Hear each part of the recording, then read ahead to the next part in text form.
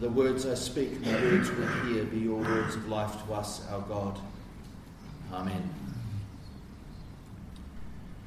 So last week in her sermon on John 6, Bonnie talked about the line between living faithfully and not living faithfully. So how do we know what that line is? Where do we work that out? Well, one of the ways, I guess, is from Scripture. Well, one of the common phrases we hear, which may appear on the screen at any moment, yep, there we go, is God helps those who help themselves. It's a great phrase, isn't it? How many think it comes from Scripture? Comes from Scripture? Not come from Scripture. And a few undecided. I'm not sure. Well, it doesn't. You will not find that anywhere in the Bible. But that doesn't mean it doesn't kind of give us some clues about the line. So how many people think, even though it doesn't come from Scripture, it's still a useful way of working out whether that's where the line is? So those who think it's still a useful way, yep, there's a few. Those who don't, divided.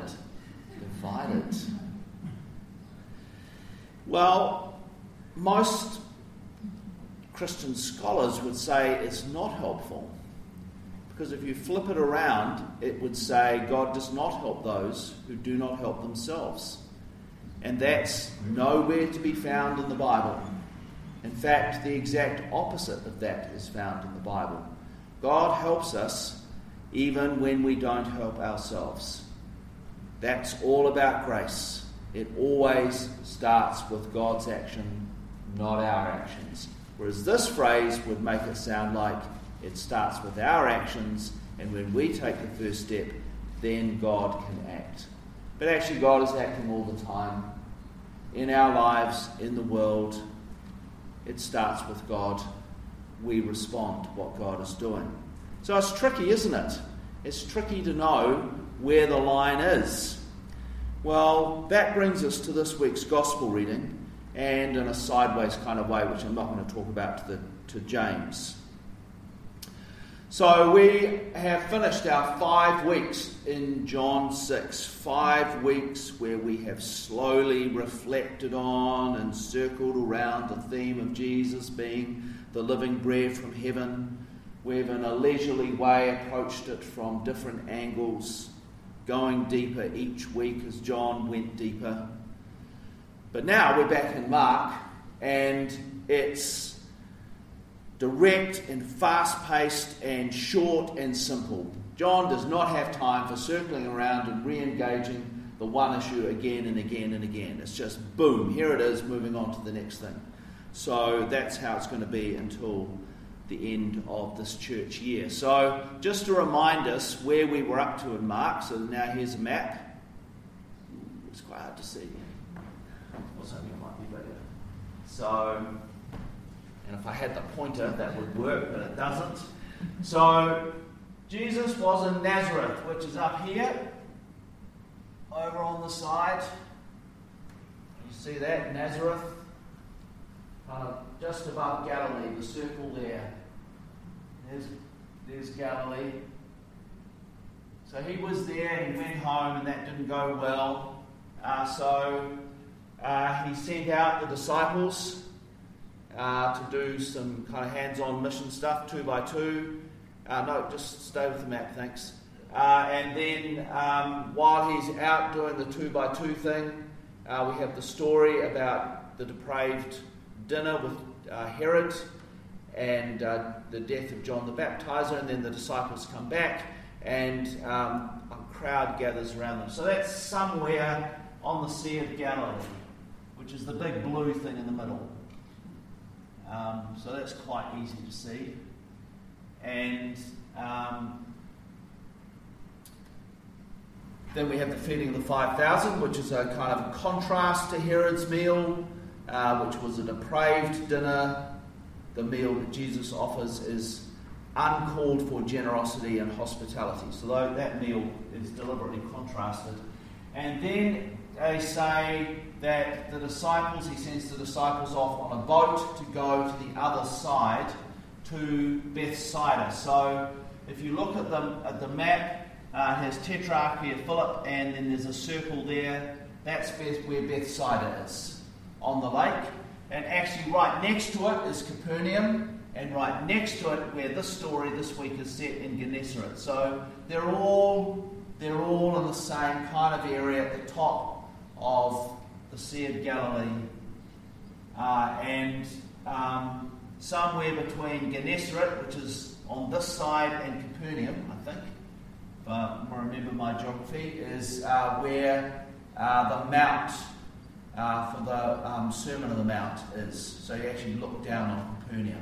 It's not miles out in the countryside, it's kind of right there in the town. So that's where our story is set. But down here, we have Jerusalem, so right at the bottom of the map, you can see some circles. So one of those is Jerusalem, and one of them is Bethlehem, and I put that there just so you could see where Bethlehem is, and it's just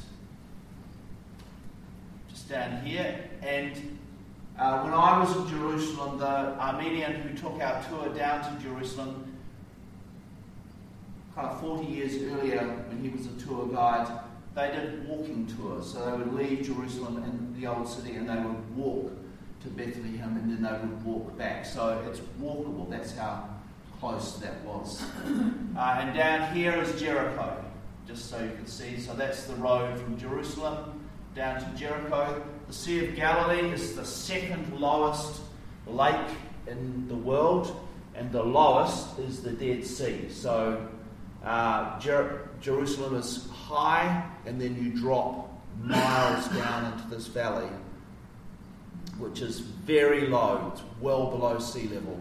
So the day that I was there, it was raining up in the hills on one side, it was raining up on the hills on the other side, and we were in blue sky because they're kind of just this big drop.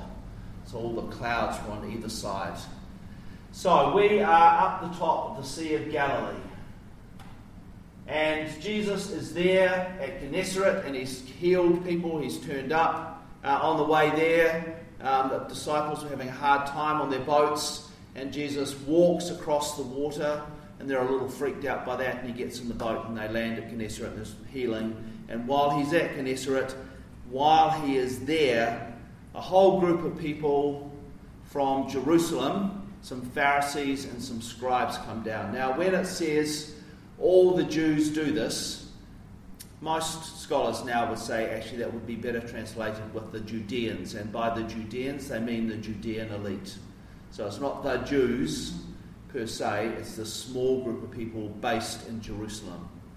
So they turn up, and these leading Pharisees and scribes from Jerusalem, and they want to check out what Jesus is doing. They want to check out whether he's kosher or not.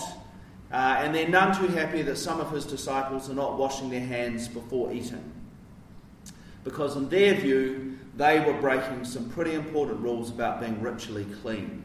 So, as an aside, this is not a rule about washing your hands for personal hygiene.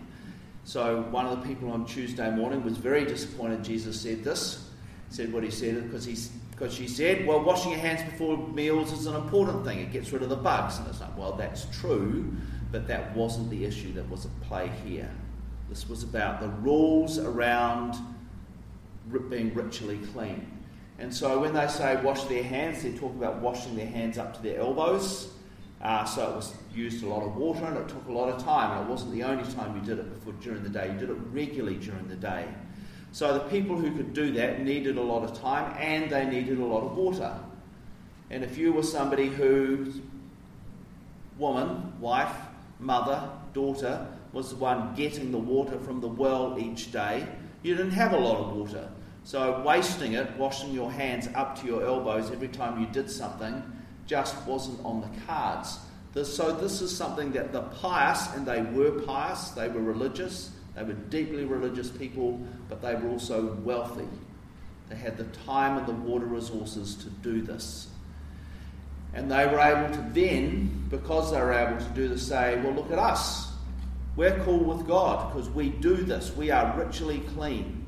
We have washed away all the impurities, and you people who don't do this, well, you're not ritually clean, so you're not cool with God. We are better than you. So these rules had become ways which one group of people could then say, we are so much better than you. Which sounds terrible, and we frown when we hear it and say, those naughty Pharisees and scribes. The trouble is, we do exactly the same. We have all sorts of ways in which we as Christians are better than other people, are more moral, are more pure. We have all sorts of little rules, and it depending on which church you're part of, whether you're in with God or not. So we aren't any better. It's just our rules are different. So we need to keep that in mind as we read stories about that. We are just the same as they were, which takes us back to what Bonnie was talking about last week and being on that line. So Mark then uses this story of Jesus to address a few really important themes, like the function of the law, which, to be fair to Mark, because he was writing to a non-Jewish audience and the law had actually caused division within his community between those who were Jewish Christians and those who were non-Jewish Christians or Gentile Christians, the law had become a division within his community. So his basic line is, we're done with the law. So we didn't actually kind of read all the way through, we skipped bits, and one of the bits we skipped was where it says, and thereby Jesus said, no food is clean or unclean. So he's binning all those laws. So Mark is writing to a non-Jewish audience. Matthew and Luke, well, they don't quite take that line. So they tell the same story. Matthew was writing to a Jewish audience. He definitely did not take that line. Jewish Christian audience. So the law was still very important for Matthew, and Luke kind of just doesn't mention what the consequences are of it at all. So how they interpret the story is different depending on their context. But that's not how we might understand Jesus doing this. So it would seem for Jesus that the law was still relevant, but it wasn't to be read in terms of making or keeping yourself pure and thereby saying, well, I'm better than you because look at me, I'm doing these things and you're not. But it was to be read in terms of, well, the phrase that he uses, the coat hanger. To love the Lord your God with all your heart and soul and mind, and to love your neighbour as yourself. The law helped you do that. So when you were saying, well, look, I'm better than you, well, you're not loving your neighbour as yourself, are you? So you're not using the law correctly. That's not what the law is about. For Jews, the law is a gift. It is a gift from God because they are to be a gift from God to the world. And so the gift of God was to help them live that out. But when the law is used to kind of barricade yourself and to say, well, we're special and you're not, then the purpose of the law is defeated. So Jesus is trying to drag people back to the original purpose of the law, which is to be a gift. Mark would say that that's how all of Scripture should be read. It should be read in terms of, how am I to love the Lord my God with all my heart and soul and mind? How am I to love my neighbour as myself? Scripture helps us do that. Scripture for Mark was supposed to bring healing and health in communities and was not supposed to be used as a means of division and harm. It was never supposed to be used in terms of, I'm better and more worthy than you. So that's his basic kind of beef with how the Pharisees and the scribes were acting. Well, Jesus uses this approach to offer an alternative focus of attention. Rather than being concerned about how we behave, the things that we do, Jesus says the thing that we should be most worried about is what's going on in our hearts. Because what's going on in our hearts is acted out in our behaviour. So if we pay attention to what's going on in our hearts, then the behaviour should sort itself out. For Jesus, it was motivations and desires, longings and hopes, and how they shape behaviour. The behaviour that Bonnie reminded us of last week. All of that reminded me, and there's some terrible spelling mistakes in my notes here, of the story of the early desert fathers and mothers who lived in the deserts of Egypt and Syria in the kind of 300s. So they were people who didn't like what was happening in the church when the church became official under Constantine, and it kind of became okay to be a Christian and the pressure was off. They didn't like that. They didn't like what was happening inside the church, so they went out and lived as hermits in the deserts. So there wasn't a lot of scope for behaviour, really, because they kind of lived on their own as hermits in the desert for years and years and years. The thing that really kind of got to them was those inner things, their heart, their desires, their longings, and they spent their life focused on that and struggling with that with God's help. And some of those people wrote extensively about that experience, and that experience was brought back to the West by people like John Cassian and Benedict of Nursa, who was the founder of the Benedictine orders, which is probably wasn't the first monastic orders in the West, but it's probably been the most influential monastic order in the West. He quoted extensively from John Cassian. And one of the things that John Cassian developed was a description of our inner lives, which we know today as the 7 deadly sins. But actually, he had 8 categories, and he didn't talk about them being deadly sins. That was Pope Gregory the Great, who decided to simplify it all and just kind of have these 7 deadly sins. But John Cassian was talking about these 8 things that go on within us that lead us away from God. So in his writing, which was based on the Desert Fathers and Mothers, he developed ways in which we could pay attention to what was going on in our hearts, and then ways that we could address those things going on and basically allow our hearts to be shaped by the heart of God.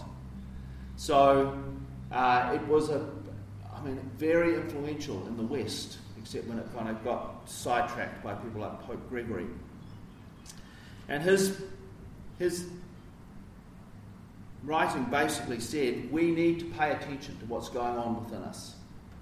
When we pay attention to what's going on within us, then our actions will be shaped by that. Now, often we just think it's behaviour, but actually it's our intentions that shape our behaviour. Another way of putting that is that who we are is more important than what we do. When people look at us, they see our character, and our character is borne out by our actions. So we might say the right things, but if our character doesn't bear that out, people are going to go, well, that's just hypocrisy. I guess that's what Jesus was saying about the Pharisees and the scribes. You might say the right things, but your character doesn't display the things that you're saying. So Cassian and others offered us a way to pay attention to that inner life, to allow our hearts to be shaped, as I said, by the heart of God, that we might become the image of God's compassion and generosity and justice, shaped by divine love. Well, I'm not going to get into John Cassian. That would take me a couple of hours at least. But one of the ways that people have found really helpful to paying attention to what goes on in our hearts is the Daily Examen. The Daily Examen is a time spent each day asking, when have I been drawn to God? And when have I been drawn away? Now, these don't need to be big things. So I think these actually come up on the screen. There they are. These don't have to be big things. They can be very small things. But they're ways that we learn to look at ourselves and look within ourselves and what motivates us and what's going on in our heart. It's the way we learn to truly see who we really are. And so at the end of each day, a couple of questions. What am I most thankful for today? How have I experienced God in this day? How have I been drawn towards God? And what am I least thankful for? How have I been led astray? Where have I walked away from God this day? And to explore why. Why am I most thankful for those things? And why am I least thankful? What does that display about myself? So Christians down for the last 400 or 500 years, probably before that, because the guy who made this popular was St. Ignatius of Loyola, the founder of the Jesuits. And he was a bit of a magpie, really. He didn't make up stuff himself. He just borrowed from all sorts of traditions and made them more popular. That was his gift, and it was a great gift. And so this is one of the things that he developed for the Jesuits, which has become very popular amongst lots of people today. So I invite you to think about each day, just spending a bit of time thinking about what are you most thankful for, what are you least thankful for, what does that say about what's going on in your heart. And you might want to record those reflections, you might not want to, but it's a way of finishing each day with that and then praying about that, placing that in God's hands. When we do that, then that line that Bonnie talked about last week becomes a little bit clearer. When we do that, it allows God to work at our hearts a little, and for us to intentionally join in that work of having our hearts shaped by God's love and compassion. And we can be the people that we say that we are.